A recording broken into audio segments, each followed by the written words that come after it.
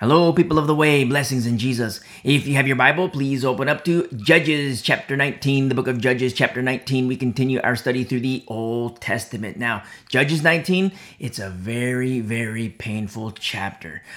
Before we begin our study, it's very important to remember the era of Judges 19 and just the things that happen in the book of Judges, in the entirety of the book of Judges. But even with the last several weeks, understand that the Lord, He's become forgotten. In this era of Judges 19, the Lord has become forgotten. Remember in Judges 17 in verse 6, in those days there was no king in Israel. Everyone did what was right in his own eyes. And then in Judges chapter 21, verse 25, in those days there was no king in Israel. Everyone did what was right in his own eyes. Now, the chapters and verses in between, what do we see? We see a whole lot of mess. And mess begets mess, begets mess, begets mess, which begets pain, which begets more pain, and begets even more pain. But when the Lord becomes forgotten, what can anyone expect? What can anyone expect except the pain, the mess, the ruin, and more mess, and more pain, and more ruin? What can anyone expect? This is a very painful chapter. But remember, several chapters back, we saw how idolatry spreads. Idolatry spread from parent to son, to home, to neighborhood, to town, to tribe, and it's only getting worse. Everyone is doing what is right in their own eyes. It's what happens when the Lord becomes forgotten. And so we begin our study in Judges 19. Judges 19, verse 1. And it came to pass in those days, when there was no king in Israel, that there was a certain Levite staying in the remote town or in the remote mountains of Ephraim. He took for himself a concubine from Bethlehem in Judah. Now, look what we see already. This wasn't a wife in the traditional sense. She was a wife, yes, but as concubine. Now, concubines, sexual slaves. That's what they are. Concubines were sexual slaves. And I don't want to be graphic in saying this in any way, shape, or form. I do not want to be graphic in how this is said. It's one thing to have a wife and to have sexual intimacy. That's one thing. But it's entirely different to have a woman for the sole purpose of sexual gratification. And that's what's happening with this Levite. That's what's happening with this particular Levite. Remember in our study in Leviticus, and we make mention every now and then, Abodah Mishkan, remember? Now, if you're listening for the first time, go back and listen to our study through Leviticus. You'll understand. Abodah Mishkan. Remember, Levites, they have a task. They have a role in Israel. And it's for people to be right with God. Now, remember, this is Old Covenant, Old Testament, meaning the old rules of engagement. You and me, we are new covenant believers. But even still, remember when we studied the book of Leviticus, it came with the warning labels. And we looked at New Testament truths because we are a people of the new covenant. But even still, Abodah Mishkan, the Levites, they have a role, they have a task, and it's for people to be right with the Lord. And to be preoccupied with a concubine for sexual gratification reveals what isn't happening. Is this Levite praying? Is this Levite studying the scrolls? No, his mind and his passions are elsewhere. Already we see something right off the bat in verse 1. And I don't want to gloss over the concubine like it's no big deal. Now, remember, the law does have allowances because of the hardness of men's hearts. Now, if you're listening for the first time, you might be like, okay, that's it. I don't like concubines. I don't like what we see here. So, okay, I'm out. But if you've been walking with us for a while, you know, especially for my beautiful sisters in Christ, a lot of times, with women and, young girls, teenagers, middle-aged and old ladies, there's a big problem with when we see multiple wives and concubines in the Old Testament. Me personally, I don't like it. I don't like it. I'm in the same boat. You get the heebie-jeebies when you see stuff like that in the Bible? Me too. I don't like it. And remember when the Pharisees, they tried to trap Jesus and ask him about these leniencies and certain things in the law that were permitted. And Jesus tells them that it's because of the hardness of the men's hearts. But then Jesus, he points to the beginning and he says, in the beginning, it was not so. You see, how many wives did Adam have? One. How many wives did Noah have? One. You see, do you remember our study through Galatians? The law is the additive. The law was added because of sin. The law was added because of transgression. Remember, the law is the additive. And when the Pharisees, they asked Jesus, Jesus points to the beginning. In the beginning, it was not so. And so my beautiful sisters in Christ, I love you. And you hear these things, you're like, well, concubine, you don't like that. You get like, it doesn't feel good. It doesn't sound good. It's just gross. It's got like a yuck factor that's high. And I'm in the same boat. And Jesus points further back. In the law, our fathers did this. They tried to trap Jesus, and Jesus says, "Hey, you're not going far enough. Go further into history. Go further back into history. In the beginning, it was not so." You see, Adam, one wife. Noah, one wife. You see, and in this era of Judges 19. Everyone is doing what is right in their own eyes. When idolatry spread, remember in chapter 17, idolatry, it's spreading. And when idolatry spreads, what can be expected but mess? And when mess spreads, what can be expected but hurt? And so this Levite, he's preoccupied. Instead of praying, instead of reading the scrolls and studying the scrolls, no, he has his concubine to fulfill his sexual passions. Now, in verse 2, but his concubine played the harlot against him. She played the harlot against him and went away from him to her father's house at Bethlehem in Judah and was there for 4 whole months. So, notice, this concubine was unfaithful to the Levite. She was in adultery and she goes back to her dad. Now, the law has provisions for everything we see happening already, but it's not being adhered to. It's not being followed. And if we see this in the home of the Levite, how can Israel be clean if we see this in the home? It's just like we see with pastors and overseers today. Remember our study through the pastoral epistles in 1 Timothy, 2 Timothy, Titus, and don't forget Philemon. The home is open to scrutiny. The home is open to scrutiny. And if a pastor, has his prostitutes and strippers and pornography, you know what? He's compromised. And if the home is unclean, how can the church be clean?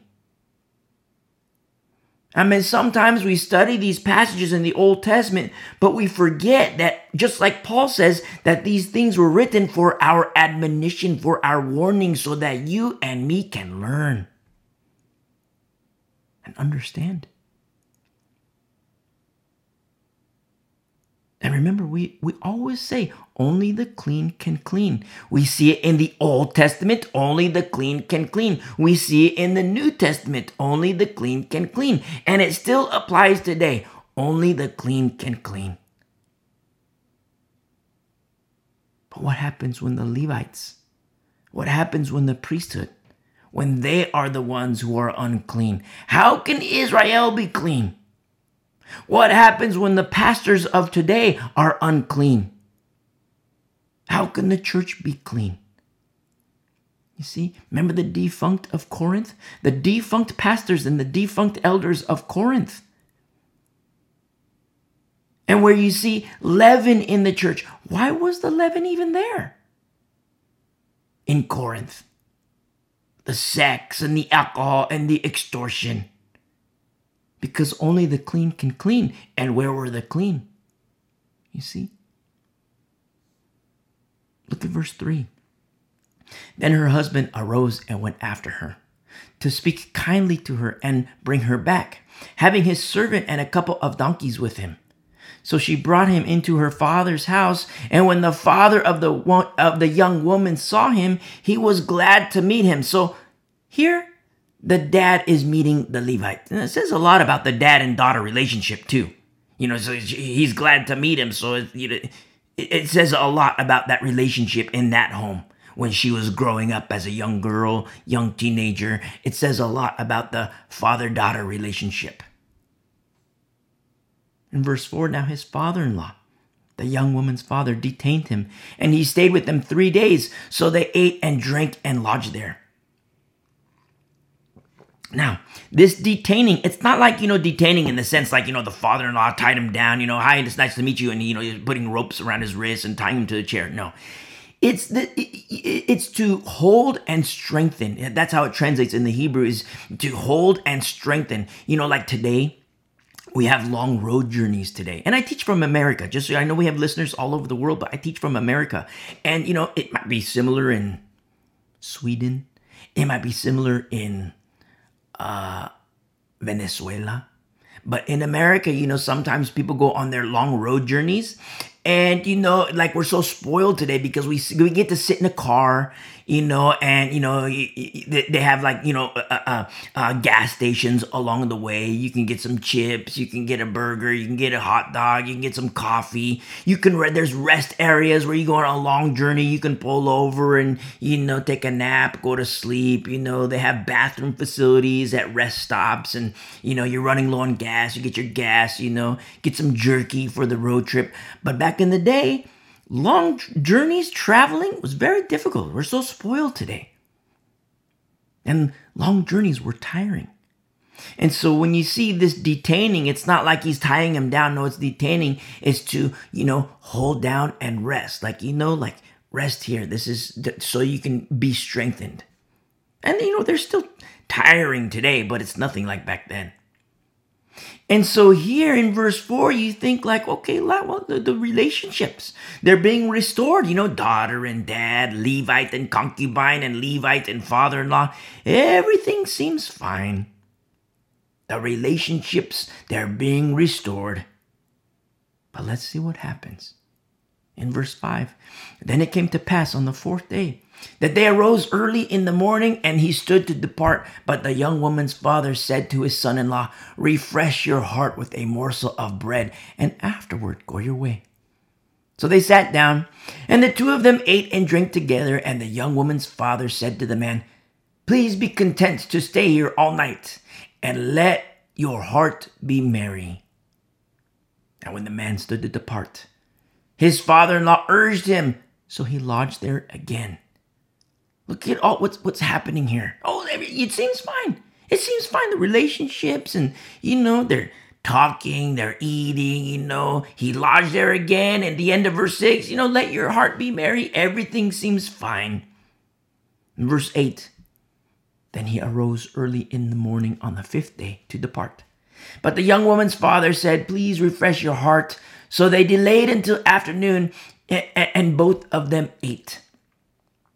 In verse 9, and when the man stood to depart, he and his concubine and his servant, his father-in-law, the young woman's father, said to him, look, the day is now drawing is now drawing toward evening. Please spend the night. See, the day is coming to an end. Lodge here that your heart may be merry. Tomorrow go your way early so that you may come home. And verse 10, however, the man was not willing to spend that night. So he rose and departed and came opposite Jebus, that is Jerusalem. With him were the 2 saddled donkeys. His concubine was also with him. And verse 11, they were near Jebus, and the day was far spent. And the servant said to his master, come, please, and let us turn aside into the city of the Jebusites and lodge there. But his master said to him, we will not turn aside here into a city of foreigners who are not of the children of Israel. We will go on to Gibeah. Let's go to Gibeah where it's nice and safe. And verse 13. So he said to his servant, come, let us draw near to one of these places and spend the night in Gibeah or in Ramah. And they passed by and went their way, and the sun went down on them near Gibeah, which belongs to Benjamin. They turned aside to go in to lodge in Gibeah. And when he went in, he sat down in the open square of the city, for no one would take them into his house to spend the night. Just then, an old man came in from his work in the field at evening, who also was from the mountains of Ephraim. He was staying in Gibeah, where the men of the place were Benjamites. So now he meets a fellow countryman, the Levite. He's also from the mountains of Ephraim, and so he meets a countryman, this old fellow, an old man who came in from his work in the field. So far, everything seems okay. We see certain things, the Levite, preoccupied. He has his sexual passions and he has a concubine, still, a wife, but less wife in the traditional sense and more wife in the sexual slave sense. So, and then I'm not glossing over that like it's no big deal. It's a very big deal. But we also see, why isn't the Levite preoccupied? Why isn't the Levite occupying his time and his mind in prayer, in Torah, in the scrolls? Why? He has his passions. And so he has his passions. He has his concubine for a wife. She was unfaithful to him. She cheated on him. They separate. She goes to her dad. He follows, goes to her dad. They tarry at the dad's place. Now they're on this journey and they're looking for a place to lodge. And they meet this old man. And in verse 17, and when he raised his eyes, he saw the traveler in the open square of the city. And the old man said, where are you going? And where do you come from? Verse 18, so he said to him, we are passing from Bethlehem in Judah toward the remote mountains of Ephraim. I am from there. I went to Bethlehem in Judah. Now I am going to the house of the Lord, but there is no one who will take me into his house. He's just telling the old man. No one will provide shelter for the Levite. He's on his way to the house of the Lord. Everything seems fine, but we can see a certain coldness to the town with no shelter being available. Now, remember, this is for a Levite. This is a Levite. Now, there was an esteem to Levites in the sense of duty when God is honored. But when God is forgotten, who cares? And I don't mean that like who cares? I mean who cares? Like, who is there to care? I mean, like, for example, remember when Paul made mention of the saints in Asia. In 55 AD, the saints in Asia, they have respect for Paul. They have a love for Paul. But in 67 AD, who's Paul? You see? We like Alexander. We like Hymenaeus. 55 AD, we love Paul. We love Paul. Oh, he's so great. He's a good teacher. We love Paul a lot. He helps us in our walk with the Lord. That's 55 AD. 67 AD, who's Paul? Oh, that guy, he's mean. We don't like him. He says our rejoicing isn't good. He calls the sex leaven. He calls the alcohol leaven. He calls the extortion leaven. And he says that our gathering, our rejoicing together, it's not a good thing. Too judgmental. We don't like him. And that's what we mean when we say, who cares? When God is honored, there's esteem for Levites. There's esteem for the priesthood. But when God is forgotten, just a Levite. You see? And so notice the two men. There's the old guy and there's the Levite. They're having their first meeting. And they're countrymen. Both of them from the mountains of Ephraim. They're talking. The Levite and the old man returning from work, they're just having a conversation. And the Levite is explaining this conundrum of having no place to shelter. And in verse 19, he continues in telling the old man, he says, although we have both straw and fodder for our donkeys and bread and wine for myself, for your female servant and for the young man who is with your servant, there is no lack of anything. Now, there's something strange we see in this particular, not just this particular Levite, but we've seen it in the last several weeks among another Levite. They're very quick to offer themselves in service to another. Very quick to offer themselves. I mean, we see it here. The Levite is just, he just met the old guy. He just met the old man. And, and he's, with your servant, there's no lack of anything. Just throwing himself like, I'm your servant. We see it with the Levite with Micah. You see, the Levite was very quick to offer himself in service to Micah. Remember our study in chapter 17? We see how idolatry spreads in chapter 18. And here we are in chapter 19, and you see something rather odd about the Levites. They're very quick to offer themselves in service to another. Where is the Levite who offers himself to the Lord? In service to the Lord. Where is such a Levite? Where is Abodah Mishkan? Remember our study from Leviticus. Where can it be found? Just the opposite can be found. How idolatry spreads from Judges 17. How idolatry was in a person, which spread to the son, which spread to the home, which spread now, you have compromise through the Levite, the priest that came in and dwelled in the home of Micah. And then don't forget the idolatry from chapter 17. And then you get into chapter 18. And you see, okay, now it's spreading in not just in neighborhood. You see it spread in town. And then you see it spread among the Danites. You see it spread through the tribe. And it's only getting worse. But the whole time, where in the world is the Levite who offers himself to the Lord? You see? Say we're in this era. Say you and me, we're in this era.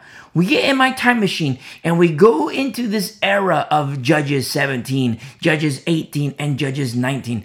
As terrible as it sounds, let's say, for example, that we come down with leprosy. As terrible as that sounds, let's say we come down with leprosy, which is not a good thing. And we acknowledge that it's not a good thing, and we want to be clean again. We want to be right with the Lord, and we want to be clean. Now, would you want to go to this Levite? Would you want to go to Micah's Levite with the idols? Would you want to go to the Levite in Dan with their idols? You see? In the early church, we want to be clean before the Lord. Let's get back in the time machine and let's go forward, but we're going to stop at, 2000, give or take a couple years. And, we're in the early church and we want to be clean before the Lord. Are we to seek James or Alexander? Now, if you're a new listener, you're like, what are these names? Who's Micah? Who is this? The Levites. Who is the priest that he mentions from chapter 17? Well, go back and listen to our studies. You're a new listener. Who's James? Who's Alexander? Go back and listen to the pastoral epistles and in the book of James. You'll understand more. But we want to be clean before the Lord. Where is it safe to go? Is it safe to seek counsel from James? Or is it safe to seek counsel from Alexander? There's two leaders. Two leaders in what is referred to as the church. Alexander was a leader in the church. James was a leader in the church. Seem like, they have the same credentials. Where is it safe to seek counsel? And a new believer, a baby Christian, might think, oh, it's no big deal. James, Alexander, Hymenaeus, I'll just go wherever. But a Berean, one who is more mature in the knowledge of the scriptures, knows that with Alexander, that's poison.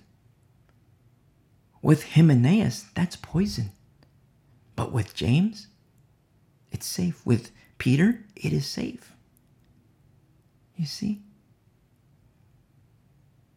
We see examples like this in the Old Testament. Look at these Levites. Look at these Levites. Where is Abodah Mishkan? Is the idolatrous Levite, paid for by Micah, is he safe to seek counsel from? Are we to go to him to be clean? In the early church, are we to go to Alexander to be clean? Are we to go to Hymenaeus to be clean? For their counsel and guidance? What about today? What about today? We want to be clean before the Lord. Where in the world are the shepherds?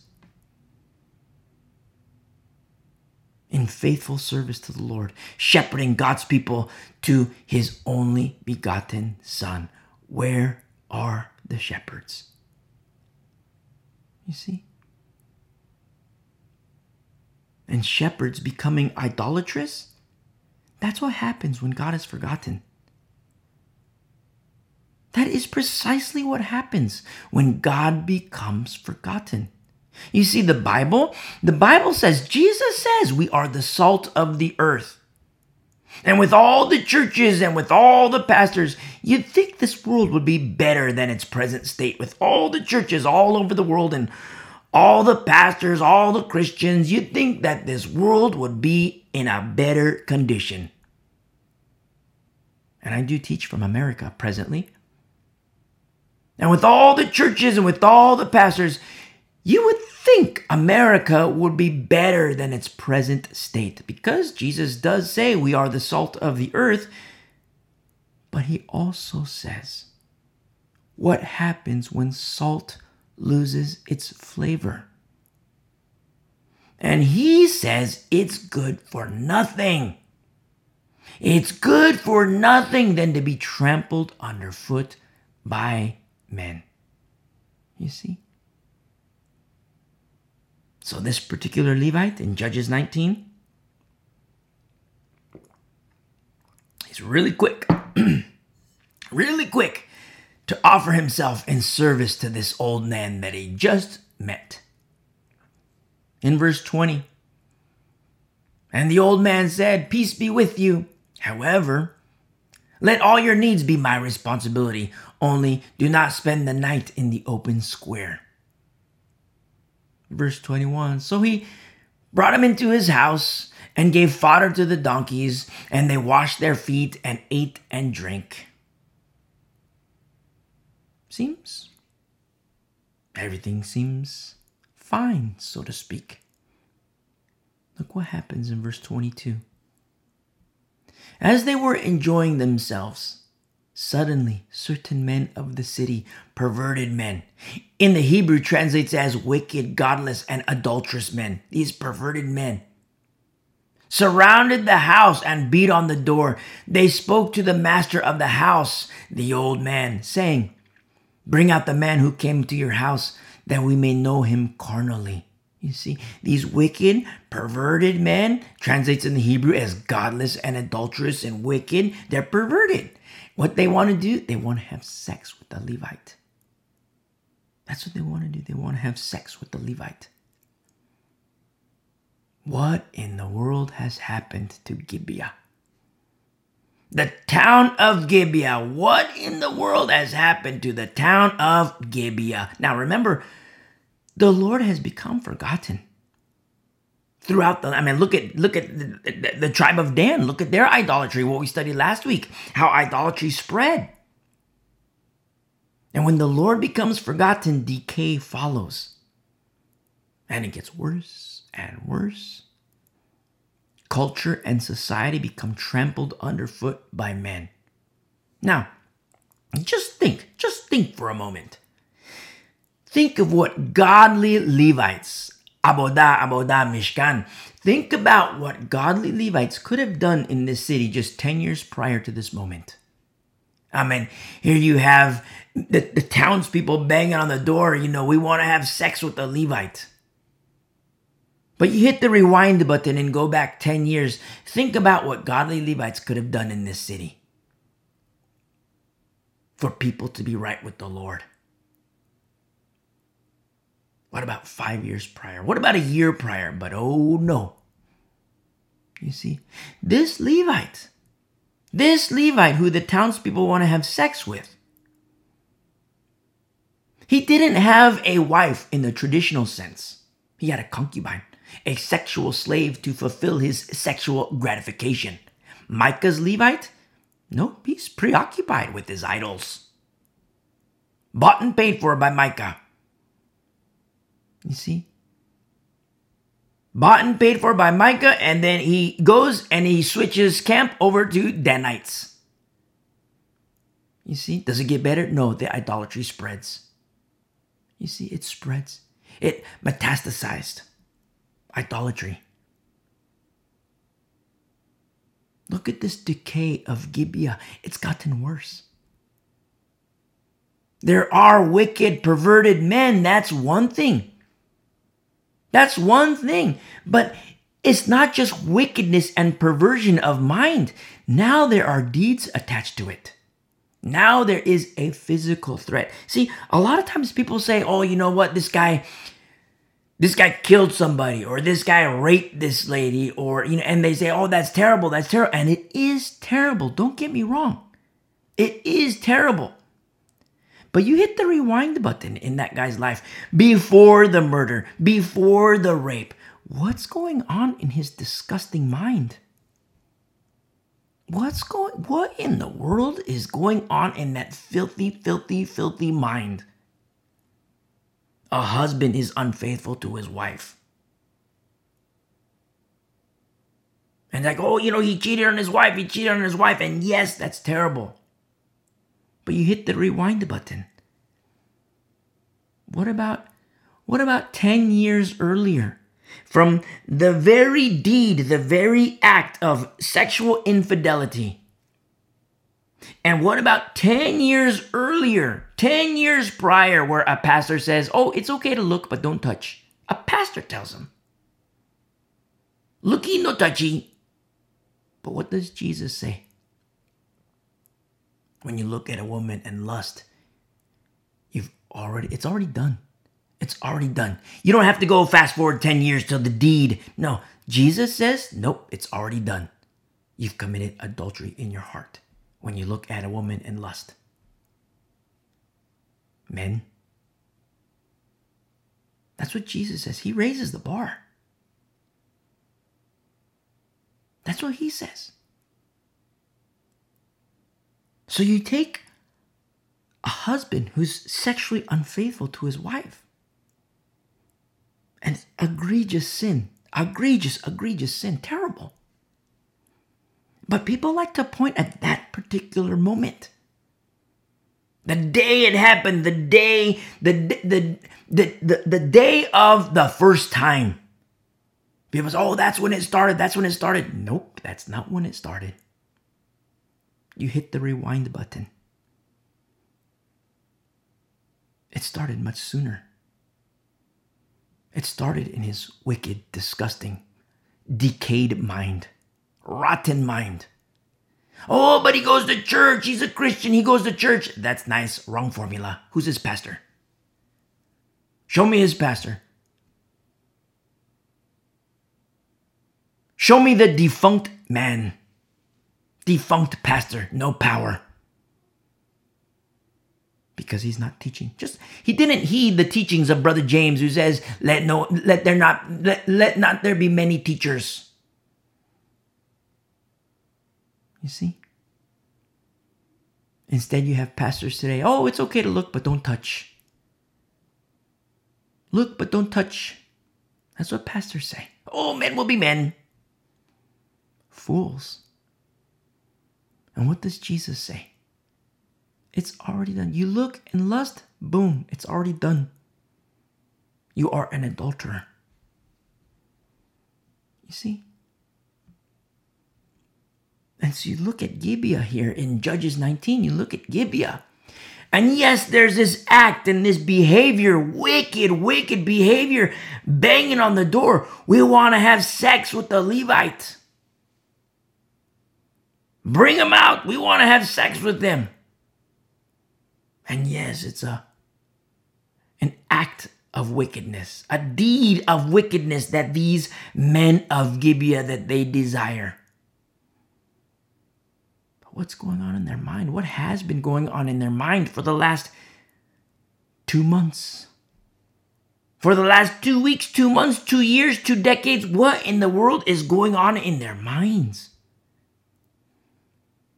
You see? Why does it get to this point where they want the fulfillment of their sexual perversions? Why does it get to this point? Where in the world are the priests so that people can be right with the Lord? And then you look at the priests, such as the one we have here in Judges 19, such as the one we saw in Judges 18, such as the one we saw in Judges 17. And what do we see? The priesthood is compromised. And since only the clean can clean, the dirty make dirty. The filthy make filthy. The corrupt make corrupt. You see? Gibeah,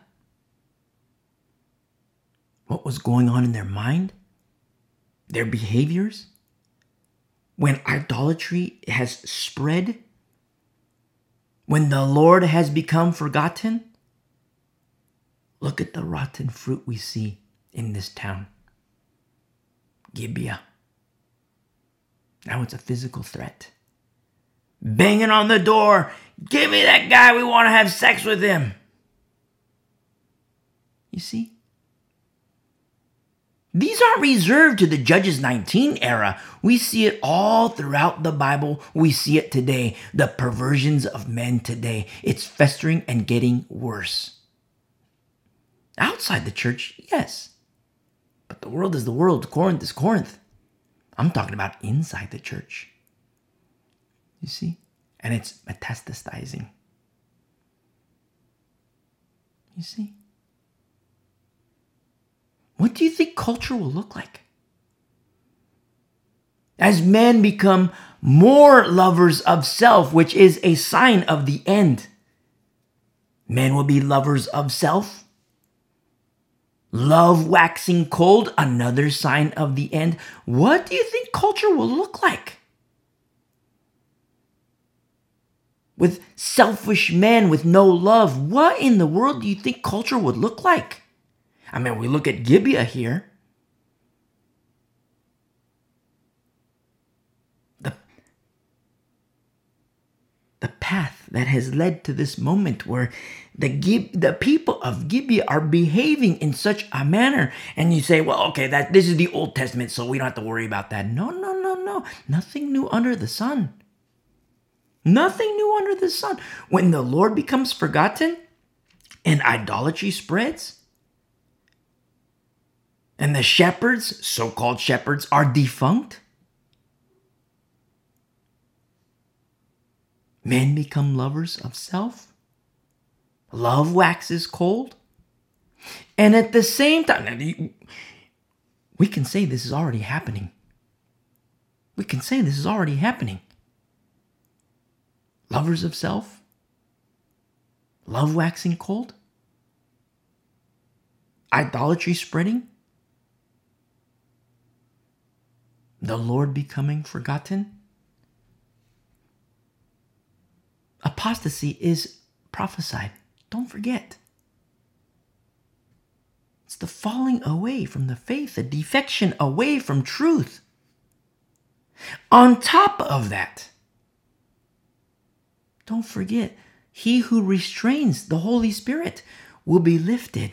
Another sign of the end. What do you think that culture will look like?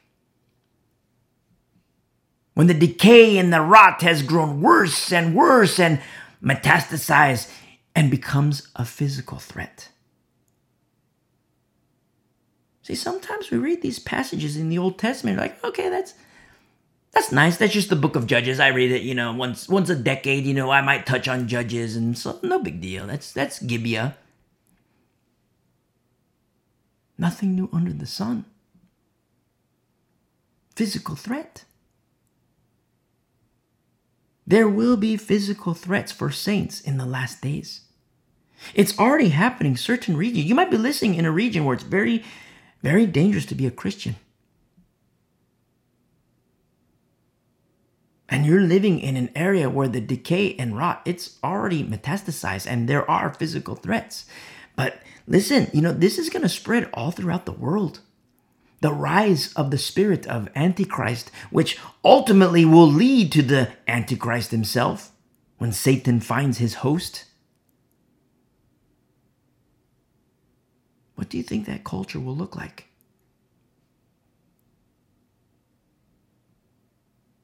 And you take this guy in Judges 19, the master of the house. Look at verse 23. But the man, this is the old guy now, the master of the house went out to them and said, "No, my brethren, I beg you, do not act so wickedly.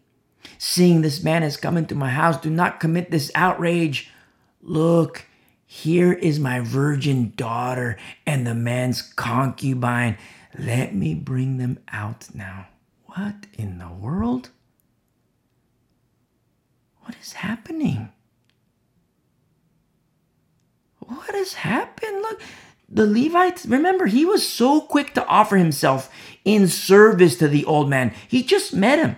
He just met the guy in less than 5 minutes. He's like offering himself. Look, I'll be your servant in just 5 minutes. You see? The Lord has become forgotten in the land in this era of Judges 19. And everyone is doing what is right in his own eyes. The old man, this is what seems right to him. To the wicked perverts, he says, "Take my virgin daughter." She's probably young. "And take my servant." This is the Levite's concubine. You say, wait a second. How can you refer to her as the old man's servant? Number one, I didn't. Her perverted husband, the Levite, did in verse 19, because he says, "Your female servant." Her own husband did. You see? What's happening? We see the idolatry in chapter 17. We see how it grows and metastasizes. It gets in chapter 18. Here we are in chapter 19. Look at this culture. Look at these townspeople. Look at Gibeah. Banging on the door. "Bring out the guy. We want to have sex with him." What? And then the old guy comes out here. Take my virgin daughter. She's probably young. Take her and take the concubine. What? What's happening? Do you remember, if you've been walking with us for a while, do you remember our studies through Torah? How we presented servanthood unto master as not really a bad thing, as something quite beautiful and lovely. And, at the time, it might have seemed strange, like slavery is a bad thing. Slavery is a bad thing. It depends on the camp. It depends on the camp, because to be a slave in the camp of Israel, when the formula is right, it's more like indentured servitude. It's only for a certain period of time. It's not like forever. Everybody, slavery is a bad thing. Slavery is a bad thing. And yeah, I can agree. But let us not forget, it depends on the camp. You see? Everybody's a slave to something. A slave to righteousness or a slave to sin. Everybody's a slave to something. Righteousness or sin. Choose. You have a choice to make. I have a choice to make. And if you remember our studies through Torah, we presented servanthood as something quite lovely. And I know it seems strange, but we presented the example of you and me. You and me as slaves, as servants unto our master. Remember, say you and me, we're poor. We grew up poor. Say we're brother and sister. I meant like of the flesh, like, you and me, we're brother and, well, if you're male, we're brother and brother. But if you're female, we're brother and sister according to spirit. If you're a Christian, we're spiritual family, which is better than carnal. But say, for example, you and me, we grew up poor and we're biological brother and sister, whatever sex you are. And we grew up poor and we're still poor and we're sold as servants in the camp of Israel. Now, we become servants in a rich guy's tent. And this chunk of money, it goes to our family. And our family can now buy, instead of having turtle doves, our family can buy like goats, maybe an ox. Breed the animals so that they become wealthy. They have more, instead of like 2 goats, now there's 8 goats. Now there's 30 goats. Now there's 40 goats. Now there's 100 goats. Now there's 200 goats. And, where there was 1 ox, and, well, not 1, 2 oxen, and then now there's like 4 oxen. Now our family can move on from that poverty, being impoverished, because you and me being servants was bought at a price. And it's only for a period of time. It's not like, we're servants forever, we're going to be slaves forever. It's only for a period of time. And in that time, we serve our master. And we didn't know him at first. We saw him from a distance every now and then. He lived on the other side of the tracks.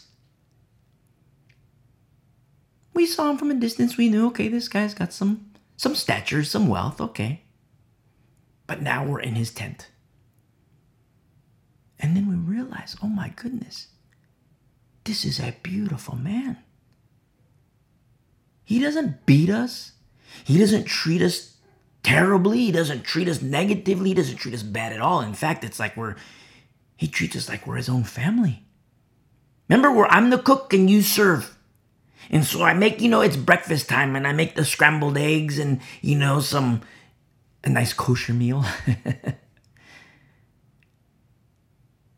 And, I do my seasonings or whatever. And then, you take the plate. I say, okay, I ring the bell. Bing. And you come in, you grab the plate and you take it to our master. And then you see him take a bite.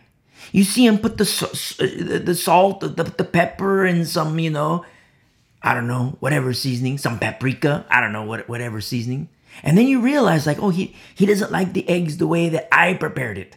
So you come back to the kitchen and you tell me, oh, no, look, he put a little bit of this, a little bit of that.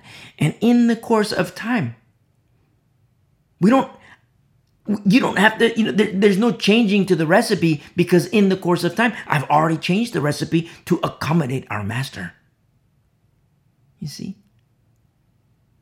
And you don't prepare the table in a manner that he doesn't like. You do it in a way that he likes, because you get to know him. And as we get to know him, he looks at us and says, hey, pull up a chair. Pull up a chair. Join me for this meal. And we eat. He says, no, sleep over here. You got these rooms over here. Go sleep over here. And we're like, what? He treats us like we're his own family. He treats us like we're his own sons. He treats us like, if you're a female, he treats us like his own daughter. And it's like, and then we fall in love with him. He's so lovely. He's so beautiful. We fall in love with him. And then the time comes, okay, it's time for us to be free. It's the day before we're about to be free, and we're sad. People think, okay, I get to be free. I'm so full of joy. Tomorrow's my day of freedom. And you and me, we're sad. We're brokenhearted. We have the opportunity to be free, but we don't want to be free, because we love our master. He treats us well. He's kind to us. And it's a joy to serve him. He doesn't even refer to us as servants. He calls us friends. And so we go to the master and we say, Master, tomorrow's our day where we can be free, Master. But Master, we love you. We don't want to be free. Master, we desire to be your bondservants. See? Now the master has to approve. The master might say, well, I didn't like you that much, so, tomorrow you're free. But he says, no. You tell me you love me, and let me tell you something. I love you as well. I would love for you to be my bondservants, he says to us. And so what happens that morning instead of being free? We go to the doorway, and the master takes an awl. It's like a pokey tool. And we put our head to the door on our right ear. He pierces our ear. It goes through the ear. And so we have this ring on our ears, our right ear. And what happens? We're serving. He has guests at the home, and, we're serving our master. And the guests in the home are like, they see the servants. They see this nice, beautiful meal that's prepared. And they look up at you. They look up at me, and they see like, wow, he's got a ring on his ear. She's got a ring on her ear. That means that these aren't just run-of-the-mill servants. No, they're bondservants. They love their master, and the master loves them. You see? This is what we learn in Torah. The law. I'm not advocating the law, but we look at the law and you're like, whoa, this is pretty beautiful. And not advocating the law. Remember, the law is still holy. It's the lesser glory. The greater glory is in the law's fulfillment, which is Jesus Christ. And what does Paul say? What does Peter say? That they are bondservants to Jesus. You see how the law teaches us about servanthood and bondservanthood? And when Paul says, I'm a bondservant of Christ, when Peter says, I'm a bondservant of Christ, that's a big deal. You see? Where are the bondservants of Jesus today? Then you have this Levite. From Judges 19, you have this Levite met this guy in 5 minutes. He's saying, I'll be your servant. He just met this guy on the same 5-minute conversation. He's okay, I'll be your servant. Now look how this master is dealing with them. First of all, he says of his own daughter, his own virgin daughter who's probably young. The men are banging at the door. Bring out the Levite. We want to have sex with him. The old man comes out. Here, take my daughter. She's a virgin. Take her. And then he says to his servant, the Levite's concubine, take her as well. You see? You look at, well, wait a second. In Torah, when we were studying Torah in Leviticus, Numbers, Deuteronomy, when we were studying Torah, the 5 books of Moses, you presented the master like it was a beautiful thing. And we look at this guy, this old guy, it's like, what's the disconnect? That's precisely my point. You see? That's precisely the point. And that's what happens when the Lord becomes forgotten. You look at the master and you're like, that's not what Torah says. You look at Levite. That's not what Torah says. You see? Very important.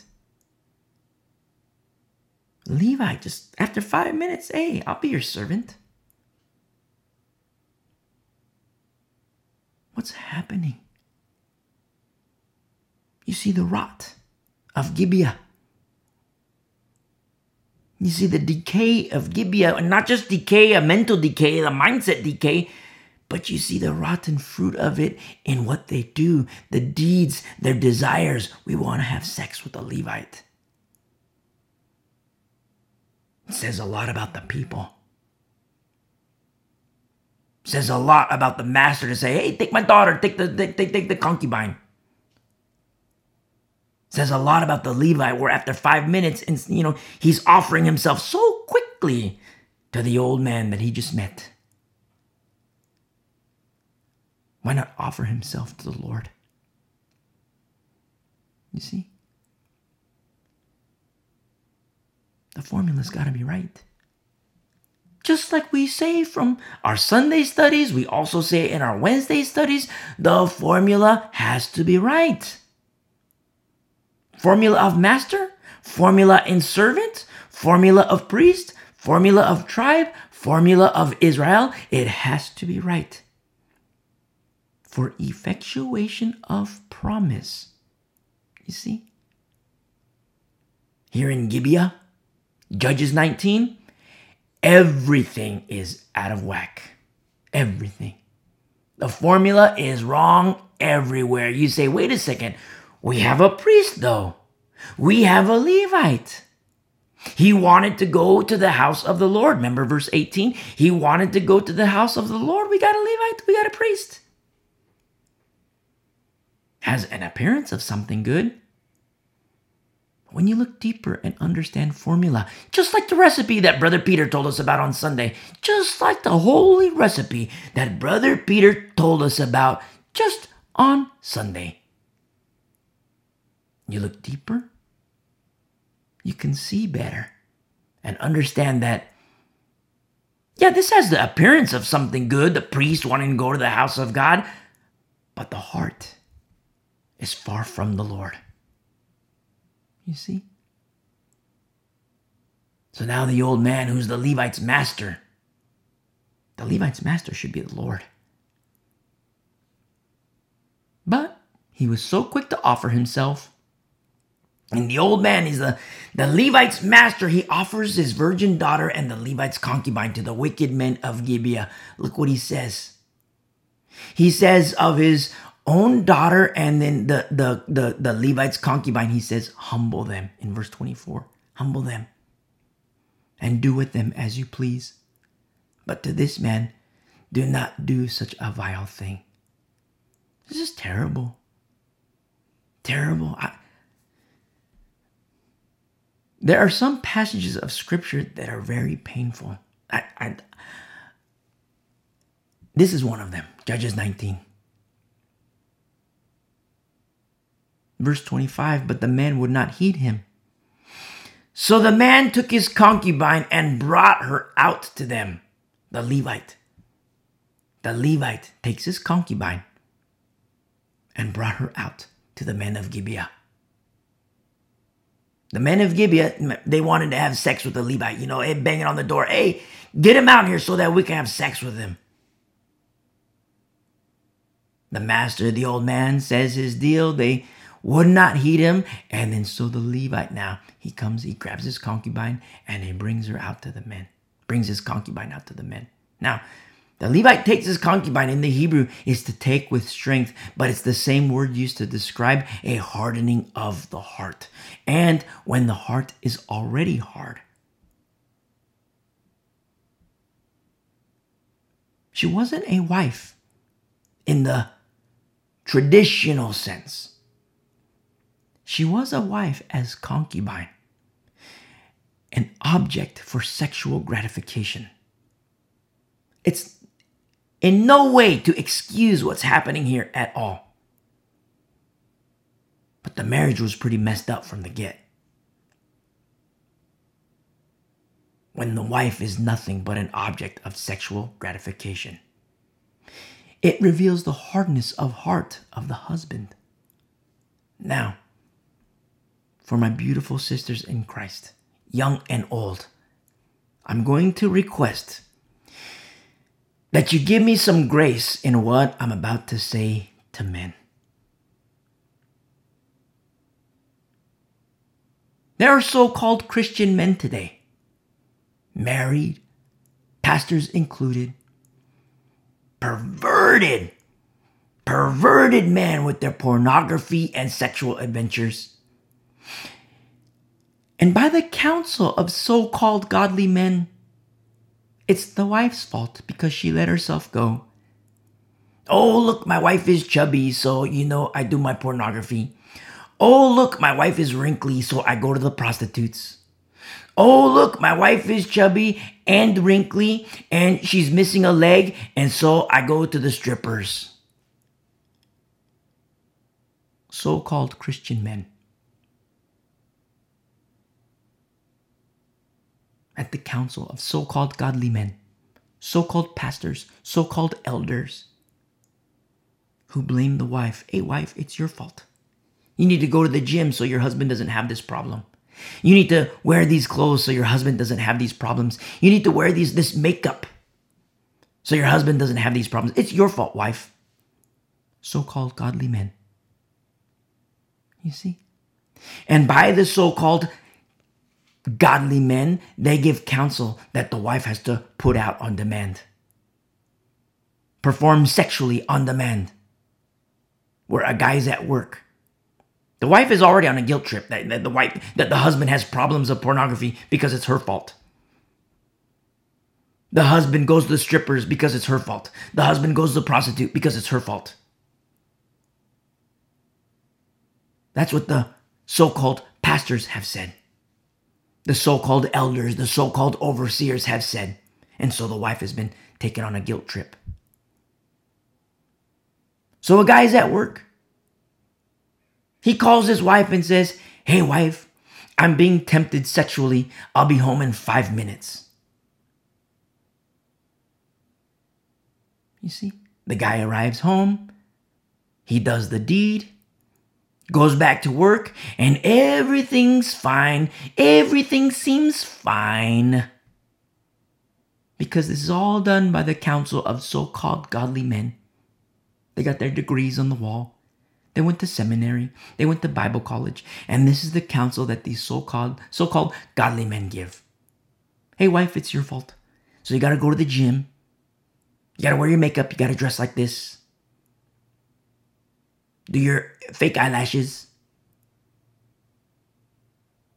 Wear these clothes. Behave like this. Work out. Diet. Don't eat this. Don't eat that.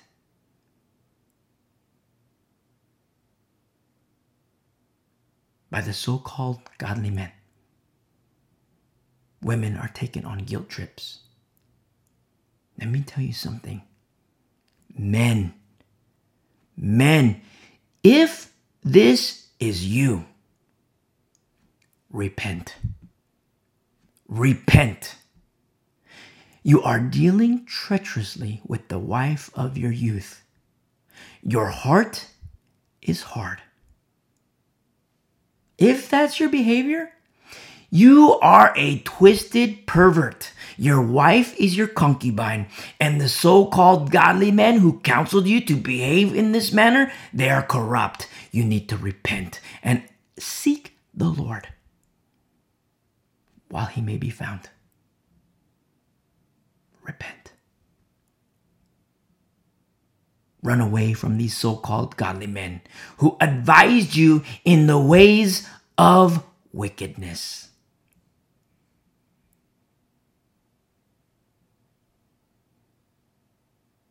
To my sisters, I beg of you, still give me grace. Put your grace meter on high for me. Please, I beg. Men.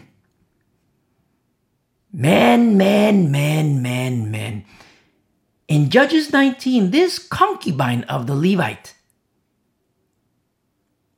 she's an object for his sexual gratification. But where was this behavior of hers learned? Where did she get it from? Why was she accepting of being a concubine?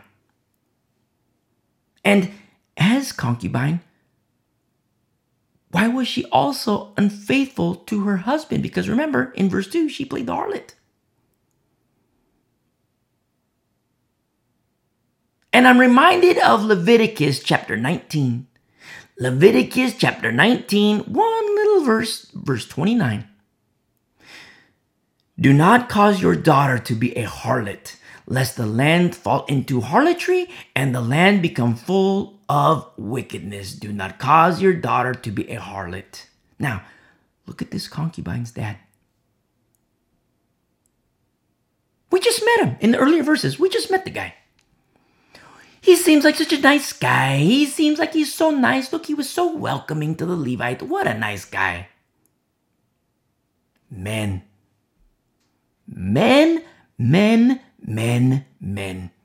Sexual deviancy destroys the home.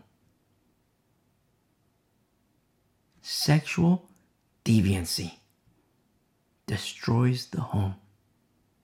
And through it, whatever it is, pornography, strippers, prostitute, the magazines, the dirty movies, the dirty shows, what you watch on the computer, what you watch on the phone, what you watch on the tablet. Sexual deviancy destroys the home. Through it, a man defiles himself. And it metastasizes. It spreads. The wife becomes defiled. The sons become defiled. And the daughters become defiled. That's what happens. Hate me all you want. I'm just the messenger. For my sisters in Christ, remember, please, I beg of you, have your grace meter for me on high, ultra high. Because men need to hear this. Men. Sometimes I see women, young women, who are old women, young women. Sometimes I see these women very promiscuous in behavior and attire. You know what the first thing that comes to mind is? For me, the dad. That's the very first thing that comes to mind. You see, a female who dresses a certain way, behaves a certain way, speaks a certain way, very promiscuous. The very, very first thing that comes to mind is the dad. And it breaks my heart. Loser dad. Loser dad who set the bar so low, and now the daughter has loser boyfriend to perpetuate the sexual promiscuity and behavior that started with dear old dad. With his dirty movies, dirty magazines, perverted looks. Oh, but the pastor says, looky no touchy. The pastor says, it's okay to look, but I can't touch. You see? You got a pastor like that? Your pastor is a fool. Men, if you have a pastor like that that says, it's okay to look but don't touch, if that's your pastor, you need to jump ship. Number one, you need to repent. You cannot submit to such a fool. That pastor is a fool. And it's the fool that heeds such a pastor. Men.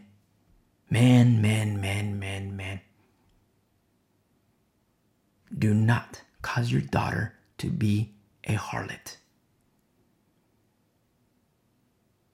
Men, do not cause your daughter to be a harlot and consider the millstone. Hate me all you want. I'm just a messenger. All this mess we see in Judges 19. What's happening? I mean, you read it. What's happening? Why do we get to this point? All this mess in the chapter 17, chapter 18, it breaks my heart. But you know what? My heart, it hurts most for the concubine. I don't like calling her concubine. I wish I knew her name because I want to give her some dignity in her memory. I wish I knew her name. Did her dad set the bar so low of what a man is that now she's settled for a perverted husband? Oh, but he's a priest. Oh, but he's a Levite. That's nice. He's forgotten the Lord.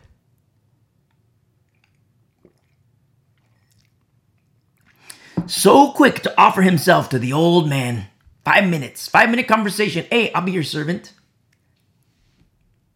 But where in the world is such a Levite's servanthood to the Lord?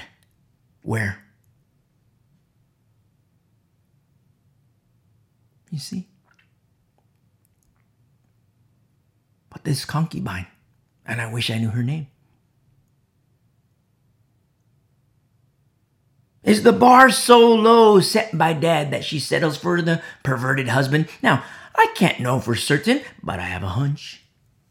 At age 3, baby girl sees dear old dad gawking at all the women in the square.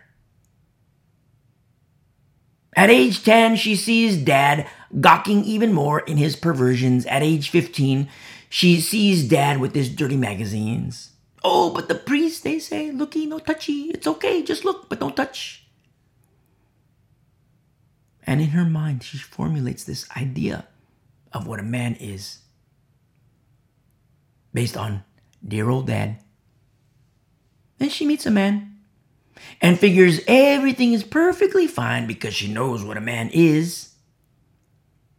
And loser boyfriend becomes loser husband, and the skids were greased by loser dad. You see? Men, I love you. I love you. I love you. I love you. As surely as the Lord lives, I love you. Hate me all you want. Where are the men of God? Where are the men who offer themselves to the lordship of Jesus Christ? We see this mess in Judges 19. The idolatry and the Lord becoming forgotten. It's metastasized to the state that we're in Judges 19. But we see this in the church today. We see the exact same thing in the church today. Oh, but we have pastor. We have all these pastors on every street corner. That's nice. Israel had priests. Where are they? Oh, we got this priest right here, Judges 19. No. Where are the priests? I'm talking Abodah, Mishkan. That's what I'm talking about.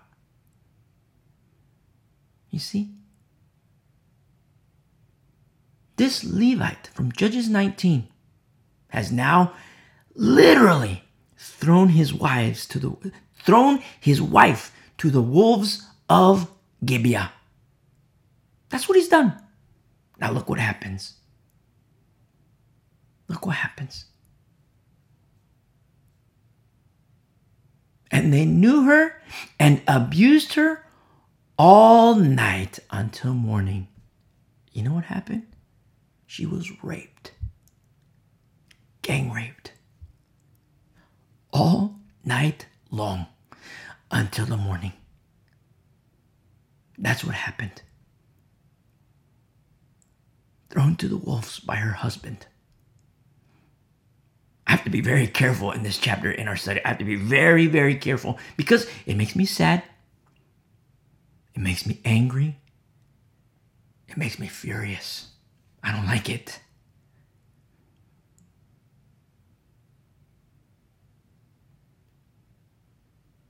We've seen mess beget mess.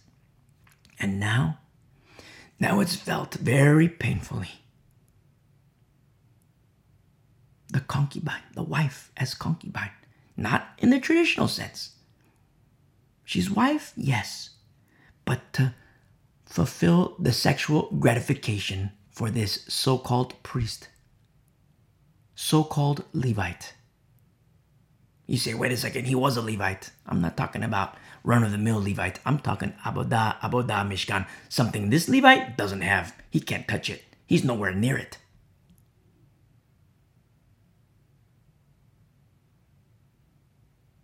And she's raped, gang raped, all night long until the morning.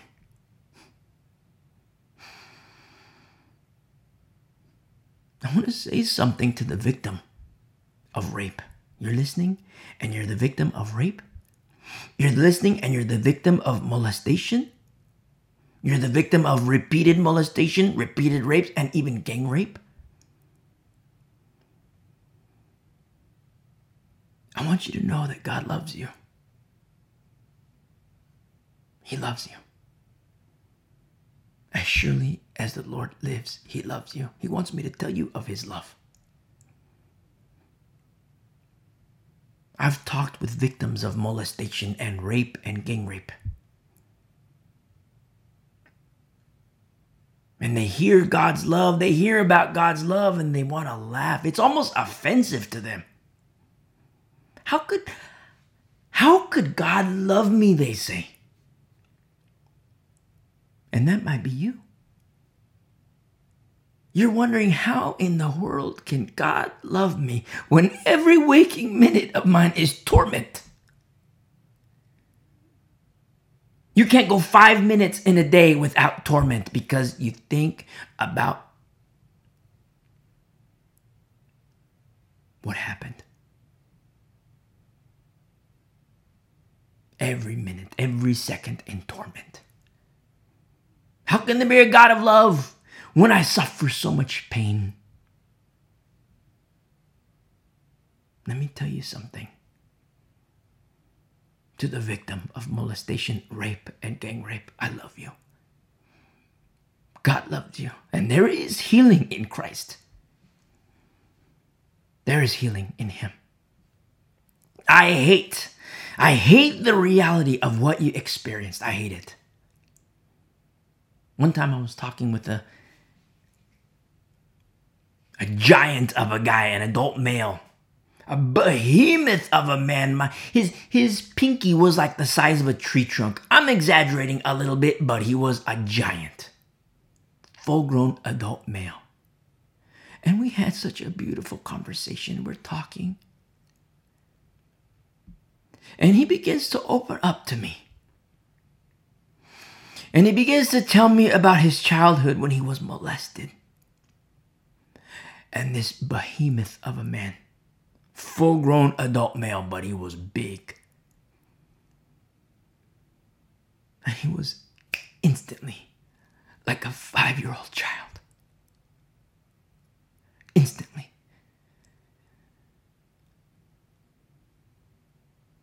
Because he opened up and he was right back to that moment when he was molested. And he spoke, he wept. And we wept together.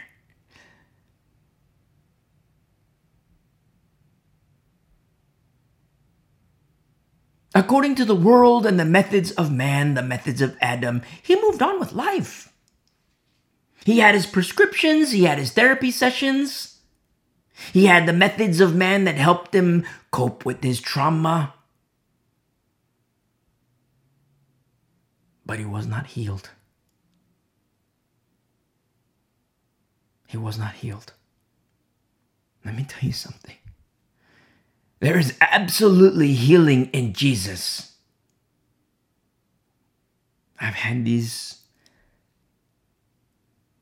painful and traumatic conversations with people and women, victims of molestation, rape, gang rape.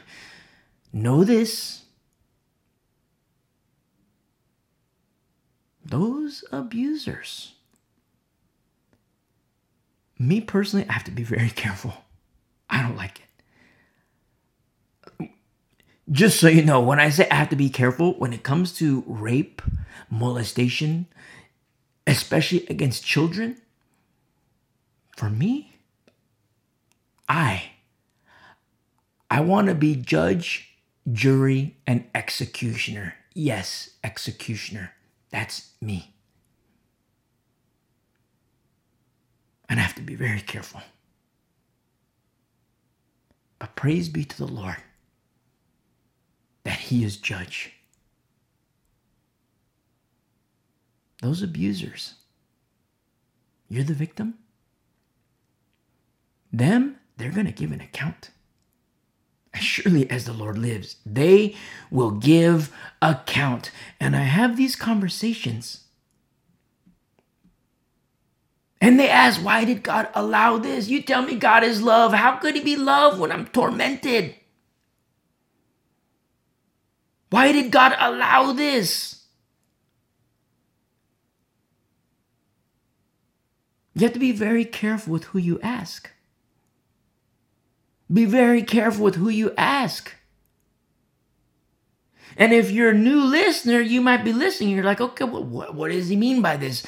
But if you've been walking with us for a while, you know.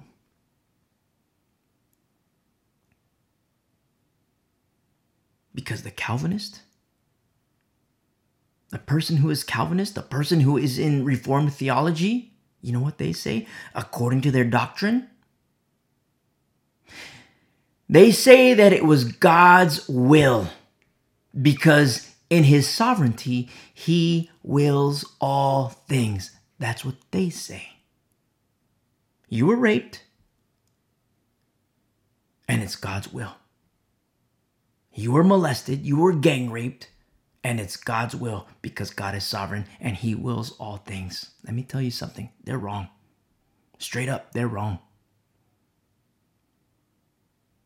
If you're Calvin, if you're listening and you're Calvinist, you're Reformed, repent and leave that cult. Your brand of theology is hurting people that Jesus died for. Repent and leave that cult. Your very teachers tell you to take the mark of the beast and you'll still be saved. That's a lie from the pit of hell because they serve their father, the devil. Repent. If you're Calvinist, Reformed, repent and jump ship. Because that cult will lead you to hell. Go and listen to our message. Do not take the mark of the beast. You'll hear the Calvinist so-called pastor advocate the mark of the beast because he serves his father, Satan.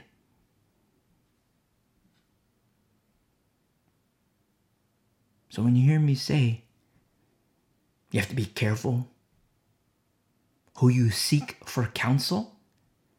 You're the victim of rape and molestation, and you go to a Christian, and you say, why did God allow this?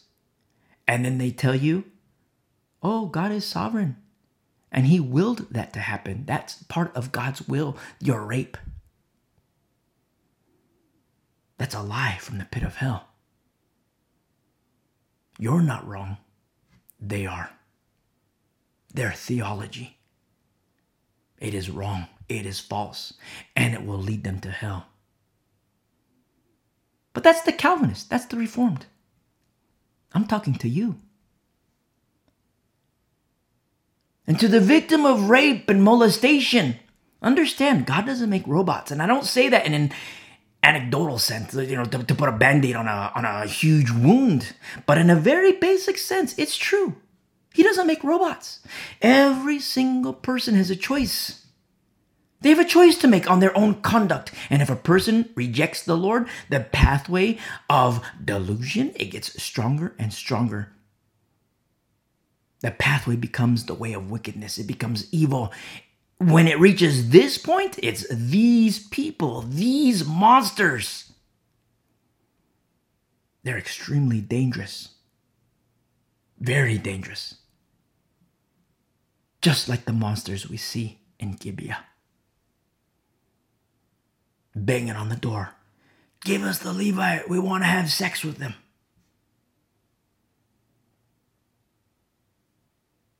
The dad comes out. Offers his virgin daughter. Offers the concubine. They reject him. No, give us the guy. We want the Levite. The Levite comes out, grasping, holding on to his wife. How it translates in the Hebrew is like a firm grasp, and then like an immediate separation. He drags her out and throws her at the feet. Her own husband. That's Gibeah. Those are the monsters of Gibeah, including the Levite.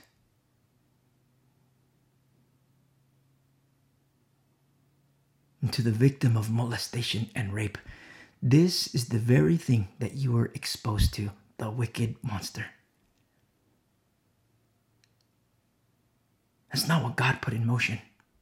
The Calvinists will say, oh, it was God's will. No, they're fools. They're wrong. They're on the pathway that leads to destruction because of their doctrine, their false doctrine.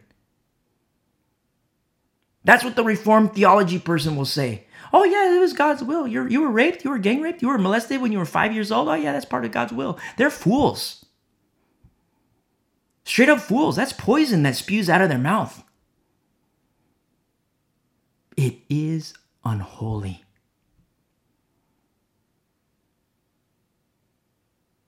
But understand, that's not what God put in motion. Your rape, your molestation, that's not what God put in motion. You see, the so-called professional therapists, they'll give their pills, they'll give you the prescriptions, the SSRIs and the inhibitors, and they'll help you cope. They'll also turn you into a zombie, but they'll help you cope. But they will not heal. Jesus heals. He heals. Son of the Most High God. He heals. Something quite common these days. People, they say, oh, pastors and elders, yeah, they can counsel. But there are some things that require the professionals, the professional therapists, and those who are trained and they went to their university, they studied psychiatry. They're the professionals. And people formulate this opinion based on something they know nothing about. They don't know about formula. They don't know about holy recipe. It must be right. The formula in the elder must be right. In the pastor, in the overseer, it must be right. Paul, he healed. Peter, he healed. Brother James says, is anyone sick? Go to the elders for healing. That's what Brother James says. Is anyone sick? Go to the elders. So people do this today. They go to their elders as the Bible instructs. They go to their elders and nothing happens. There is no healing. Let me ask you a question. Is the Bible fake? Did Brother James lie? Is God incapable of healing? No, not at all. God is able. God is willing. Going to Hymenaeus for counsel and healing will profit you nothing. Going to Alexander for counsel and healing will profit you nothing. Just like these so-called priests of Judges 17, 18, and 19. They're compromised. With their sex and idolatry, they're compromised. But going to Paul, that's a different ballgame. Going to Peter, going to James, going to John, that's a different ballgame entirely. Why? Because the formula in them is right. You see? But the therapists are the professionals. They went to university, they studied, they do their psychology, they study, they give me the drugs, they do all these things. Let me ask you another question. What about the one who created the mind? What about the one who created you? I say unto you that Jesus, Son of the Most High God, He heals. And I tell you from experience. Look at Eden. Look at Eden. It was paradise. Paradise. Rightness with God, and it was beautiful, beautiful times infinity. But that paradise was lost. It was lost as a result of evil seduction, which led to a choice to disobey. And from there, and since then, God has been relentless in bringing people back to Him. Relentless. Relentless for deceived mankind. God gave commandments. They're rejected. God gave priests. The priests deny Him. God gave prophets. They kill the prophets. God gave His Son. They kill Him. God gave apostles. They kill them. And yet, even still, the Lord, God Almighty, is relentless for you. Straight up. And He wants me to tell you. To the victim of molestation and rape,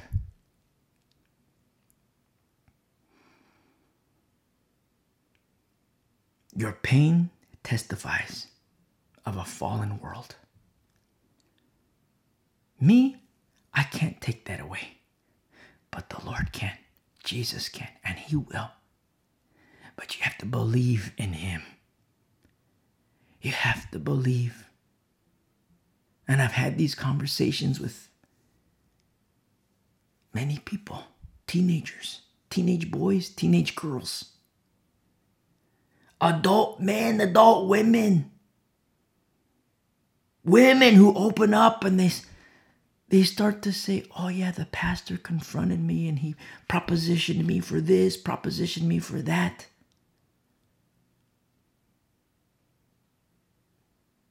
And these victims.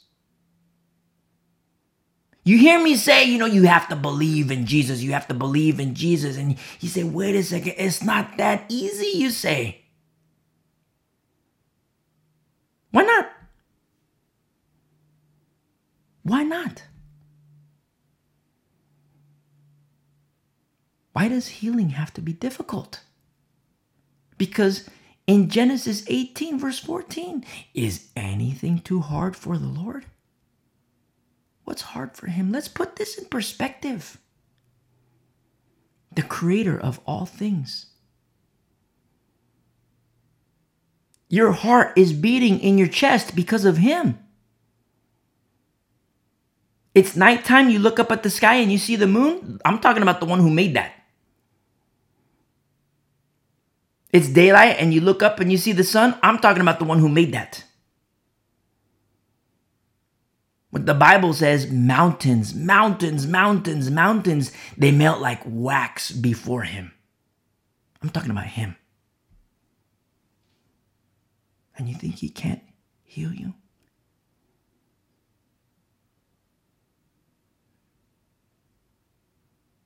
tell you from experience, he can. And he will. Nothing is hard for the Lord. And if you're listening and you do believe, hit pause and listen to the message, how to commit your life to Christ. And you do exactly that. Through belief, you commit your life to Jesus Christ. You come back and you listen and we grow together. We journey together. Yes, to the victim of rape and molestation. Yes, your innocence was shattered. Innocence was stolen from you. You and me. You and me. Let's return to innocence. In Christ Jesus our Lord. And you will have peace. As surely as the Lord lives, you will have peace. You will be healed. And you will have joy. You will have joy again. Let's go back to our study. Let's go back to our study. In Judges 19,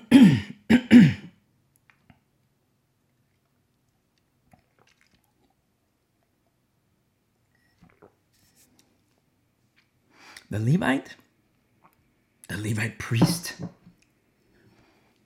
he's thrown his wife to the wolves. And they raped her all night long. They raped her. Look what happens here at the end of verse 25. And when the day began to break, they let her go. Verse 26, then the woman came as the day was dawning and fell down at the door of the man's house where her master was till it was light. In Hebrew, this falling down at the door translates as she died at the door. She died.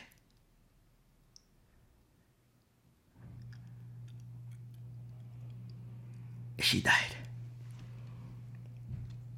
And when her master arose in the morning and opened the doors of the house and went out to go his way, there was his concubine fallen at the door of the house with her hands on the threshold.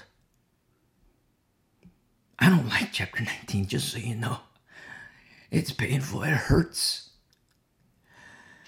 In verse 28, and he said to her, get up and let us be going. That's what he said. Get up. Let us be going. I have to be very careful here. What a piece of work. What a piece of work, this Levite, this priest. What a piece of work. Get up. Let us be going. Where in the world is his heart? Where in the world is his heart? It's become hard toward his wife. He speaks to her ravaged body. Get up, let us be going. She was raped repeatedly over and over and over and over and over and over. All night long.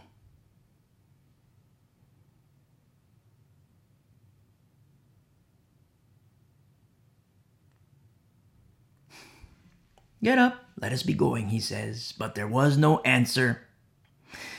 So the man lifted her onto the donkey, and the man got up and went to his place. This is a very painful study, very painful chapter. A lot of things here, they make me sick. They make me sick in this chapter. Many avenues of things that make me sick. One of them, the Levite's servant told him, let's lodge here with the Jebusites. And it's the Levite who responded, oh no, they're foreigners. Let's go to Gibeah where it's nice and safe. Remember, that's what we looked at in verse 11 and 12. So he got to Gibeah all right, just like he wanted. But now look, dead wife. What a piece of work. In verse 29, when he entered his house, he took a knife, laid hold of his concubine, and divided her into 12 pieces, limb by limb, and sent her throughout all the territory of Israel. Blood in Israel. Blood in Israel. She died at the door.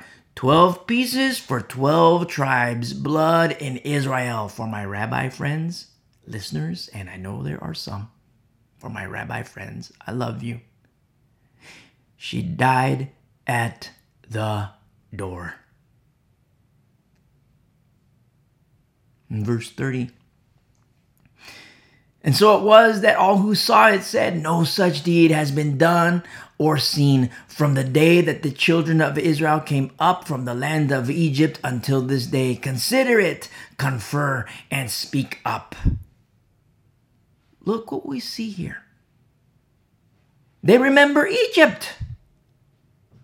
They remember Egypt. But who remembers the Lord? Who remembers the Lord? Oh, but we have our priests, we have our Levites. That's nice. Look at them. Look at them.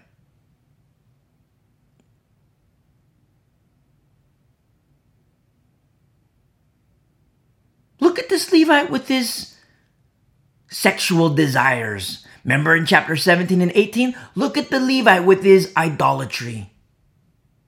You got your priests all right.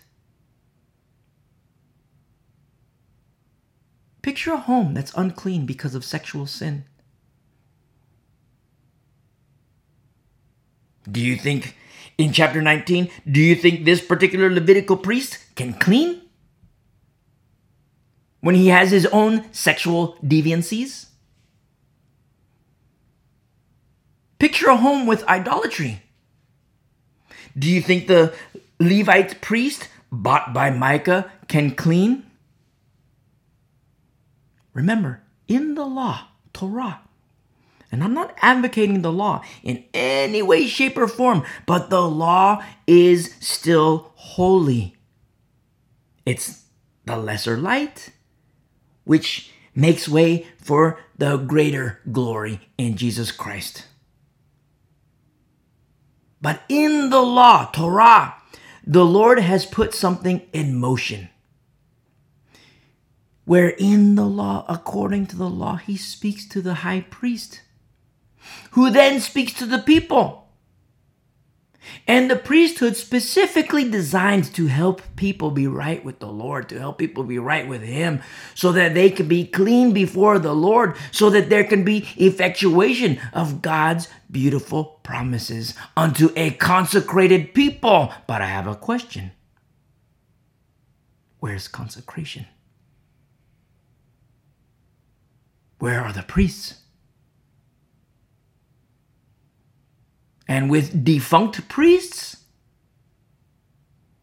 the Lord begins a movement among the prophets and those with ears to hear. And this is something that we'll soon study when we get to 1 Samuel. Because the law says that he'll speak to the high priest, and the high priest will speak to the people. The priesthood, the Levites, they're going to help you be clean before the Lord. That's what the Lord put in place. The blueprints. Remember the blueprints? Moses on the mountain, if you've been walking with us for a while. That's what the Lord put in place. And when the formula is right in the priesthood, things can get out of whack a little bit, but that's quickly mitigated by a priesthood where the formula is right. Just like when you see in Joshua, the book of Joshua, remember Achan? There was just one Achan. Achan sinned, but Achan didn't metastasize to where it spread to other people. No, Achan was dealt with. And I don't mean dealt with like he was stoned. I mean, he was stoned and his kids were stoned. But remember, there was opportunity for them to repent and get right with the Lord so that they could be clean with the Lord. But the next day, Achan just figured, well, it's no big deal. But in the eyes of the Lord, it was a very big deal. Achan's sin didn't metastasize in the camp. Leadership matters. You see? And the Lord says that, yes, he'll speak to the high priest. The high priest will then speak to the people. And then the Levites, they're going to help everybody be right with the Lord and everything put in motion.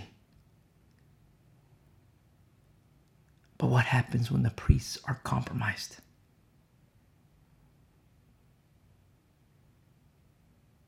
When the Levite so quickly puts himself in service to Micah with his idols. When the Levite so quickly puts himself, after 5 minutes, puts himself in service to the old guy of Gibeah. Where is the Levite who puts himself in service to the Lord? You see, the Lord puts something in place where when the formula is right, that would function well according to the old covenant. But when the defunct come in, when decay happens, and when the Lord becomes forgotten, he turns to the prophets. Remember Amos? I'm no prophet, nor the son of a prophet. I'm no prophet, nor the son of the prophet. And the Lord says, surprise, Amos, you're my guy. This is what I want you to tell my people. To Isaiah, Isaiah, you're my guy. This is what I want you to say to my people. And it wasn't pretty. The things that they said, it wasn't pretty. Because the prophets were called because the people forgot the Lord. Where the prophet Isaiah says, thus saith the Lord, your sacrifices are an abomination to me. Whoa. Where you look at Torah, you're like, wow, the sacrifices unto the Lord, they're quite beautiful. They're very beautiful. But then you get to Isaiah and they're an abomination. What happened? Is Isaiah wrong? Nope. Is the Lord wrong?